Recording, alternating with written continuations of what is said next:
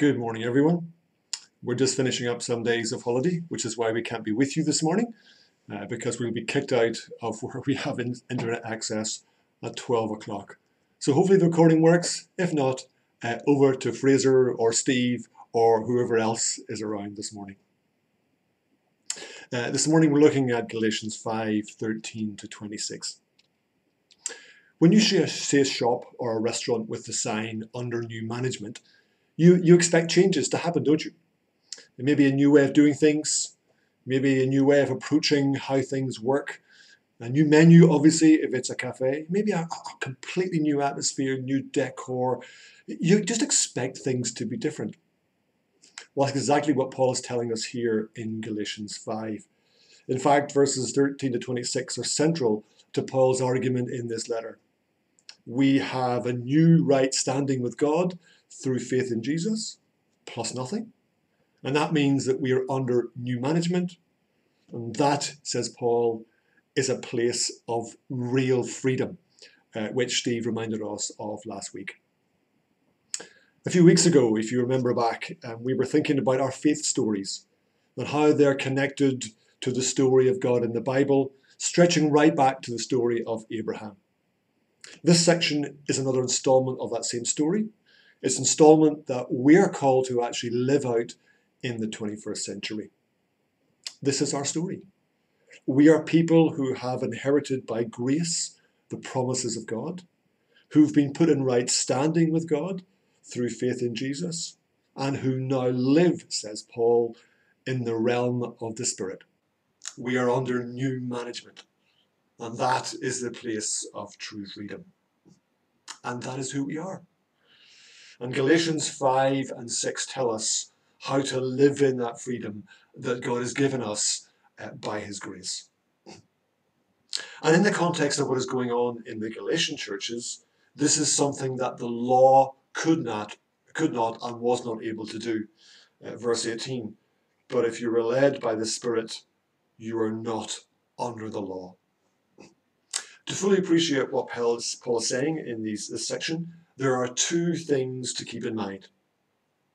The first one is we need to think like Paul about two spheres of life.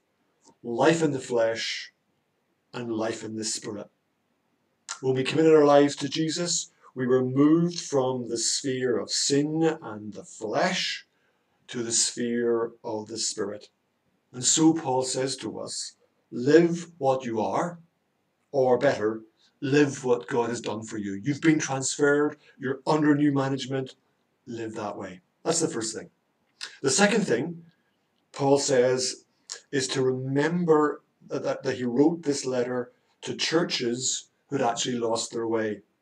Churches where there were divisions and arguments. Look at verse 15, where it talks about biting and devouring each other. Watch out or you will be destroyed by each other. Serious things happening in the churches in Galatia. And so the way he describes the two spheres of life, life in the flesh and life in the Spirit, reflects some of those disagreements and backbiting that seems to have been going on in Galatia. And we see that verses 19 to 21 and verses 22 to 23. So with those things in mind, let's look at what Paul says. And to appreciate the chapter, we have to look right back to verse 1. You have been set free. It's an amazing statement. It is for freedom that Christ has set us free. But the freedom that Paul's talking about is freedom of life in the Spirit, which means that the Spirit is in control. Verse 13, you, my brothers and sisters, were called to be free, but do not use your freedom to indulge the flesh. And contrary to many modern notions of freedom, which are often not much more than looking out for number one, freedom in the Spirit means being free to serve others. Again, look at the second half of verse 13. Rather, serve one another humbly in love.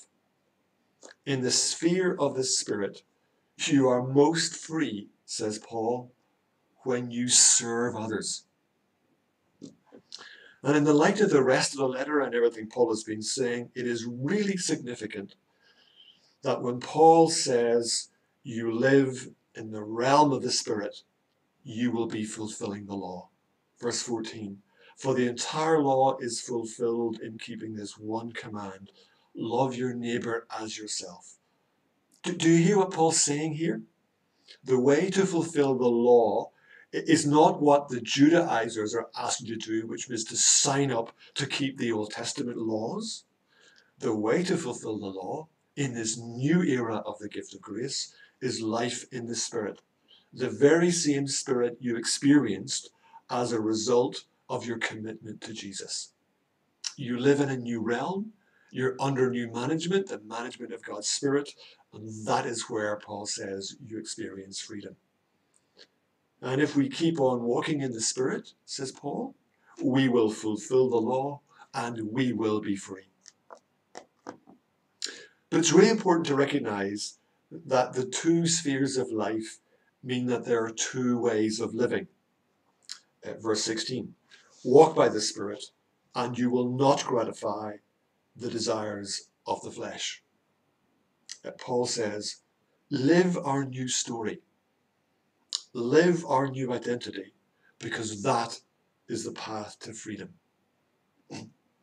Here is what characterizes the old way of life. Here is what the old management is like. Verses 19 to 21. The acts of the flesh are obvious. Sexual immorality, impurity and debauchery, idolatry and witchcraft, hatred, discord, jealousy, fits of rage, selfish ambition, dissensions, factions and envy, drunkenness, orgies, and the like. Now, Paul is not suggesting that our bodies are our problem, but he is saying us that the attitudes and actions that take hold of our bodies and express themselves through our bodies is where our problems lie. And the action he describes in verses 19 to 21 are life choices that lead to unfreedom. And they show up in how we act and in how we react. It's as though Paul is saying to the Galatians, look around you. Do you see all that infighting, those divisions, those factions that you're seeing, you're bickering and arguing? That is the way of life that's controlled by sin. That is the sphere of the Spirit. And that leads to you destroying each other and yourselves. And there's nothing in verses 19 to 21 that is freedom. But Paul says, that is not our story. Our story is different. Our identity is tied up with the new creation that has come about through the death and resurrection of Jesus. Now, Paul doesn't spell everything out in this chapter, but he does give us pointers for what our story is. Let me just read some of the verses. Verse 1, it is for freedom that Christ has set us free. Verse 13, you, my brothers and sisters, were called to be free. Verses 22 and 23, the fruit of the Spirit is love, joy, peace, forbearance, kindness, goodness, faithfulness, gentleness, and self-control. Against such things there is no law. Now, Paul isn't suggesting that these are the only qualities that the Spirit produces in people. If you read his other letters, he's lots of other things to talk about and lots of other examples. But here in Galatians, the focus is on how people treat one another. And because in the context of the infighting that was going on, that is where the life of the Spirit needs to be seen and experienced first and foremost, says Paul. You need to be people of love, joy, peace, patience, forbearance, kindness, goodness, faithfulness, gentleness, and self-control. He's addressing what was happening in Galatia, but obviously there are things that we can learn for ourselves for 21st century living in Dublin West. Here are examples of the ways in which the community of faith, living under new management, will treat each other.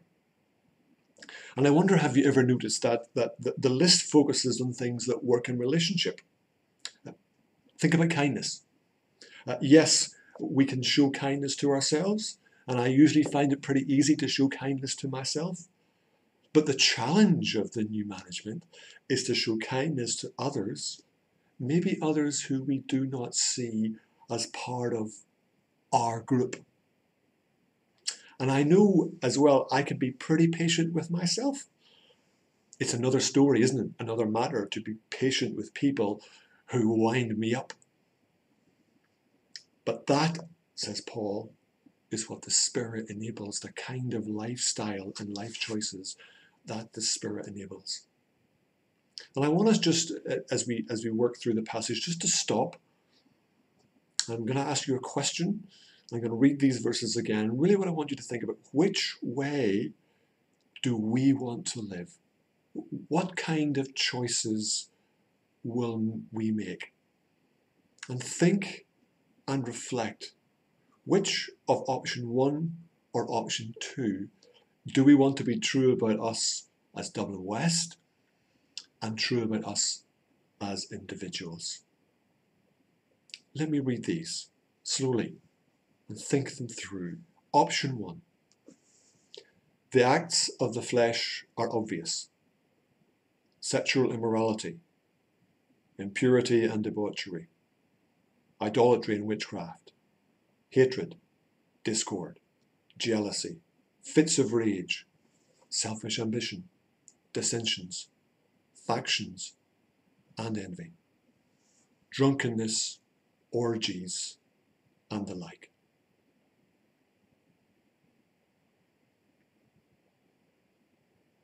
Let me read option 2. This is life under new management. The fruit of the Spirit is love, joy, peace, forbearance, kindness, goodness, faithfulness, gentleness, and self-control. Against such things there is no law. In which realm do we want to live? Option 1, verses 19 to 21, or option 2, verses 22 to 23. And the really good news is, for those of us who have committed our lives to Jesus, we've actually put the old way of life, the old management, option 1, completely behind us. Verse 24, those who belong to Christ Jesus have crucified the flesh with its passions and desires. This whole section, verses chapter 5 and chapter 6, is what Paul meant back in Galatians 2:20 when he said, I have been crucified with Christ, and I no longer live, but Christ lives in me. The life I now live in the body, I live by faith in the Son of God, who loved me and gave himself for me. This is our story. This is who we are. This is our identity as people who are followers of Jesus. An identity shaped by the Spirit for a life of freedom. Steve described last week the foundations of freedom. Here is how we live it. We are under new management. And we live a life in the Spirit, and a life that's free. And because of that, all of what Paul has said here, you can see why verse 25 is so important for Paul, for the whole argument of this book, and for us. It says this, since we live by the Spirit, let us keep in step with the Spirit. When I was a teenager, and it's quite a few years ago now, I was in the Boys Brigade. And we used to enter marching competitions. One person at the front was the leader. They set the pace. And all the rest of us had to do was keep in time with them. Follow them wherever they went, and obviously at the pace at which they went. And that's something of the idea here. Because of what God has done for us in Jesus, says Paul, keep in step with the Spirit. Walk in the path that he sets. Since we live by the Spirit, let's keep in step with the Spirit. And Paul has sketched for the Galatians that path. Let's begin there. It's clear to see, isn't it? The fruit of the Spirit is love, joy, peace, forbearance, kindness, goodness, faithfulness, gentleness, and self-control. Against such things there is no law. You, my brothers and sisters, were called to be free, but do not use your freedom to indulge the flesh. It strikes me that's plenty to be getting on with for the coming week, maybe for the coming month, maybe actually for the rest of this year. But we also know, don't we, that the Spirit has left us a pathway in the Scriptures. If you like, a marching path that we need to follow and walk with, which is why we need to know what the Bible says. The Bible provides us with the most important pathway to the life in the Spirit. Keeping in step with the Spirit means keeping on track with what the Bible says to us. But there are also other ways to keep in step with the Spirit. As we pray together to know how to act in specific situations, and the Spirit can lead us. As we talk with fellow believers about options and possibilities and choices and decisions that we have to make, the Spirit can lead us.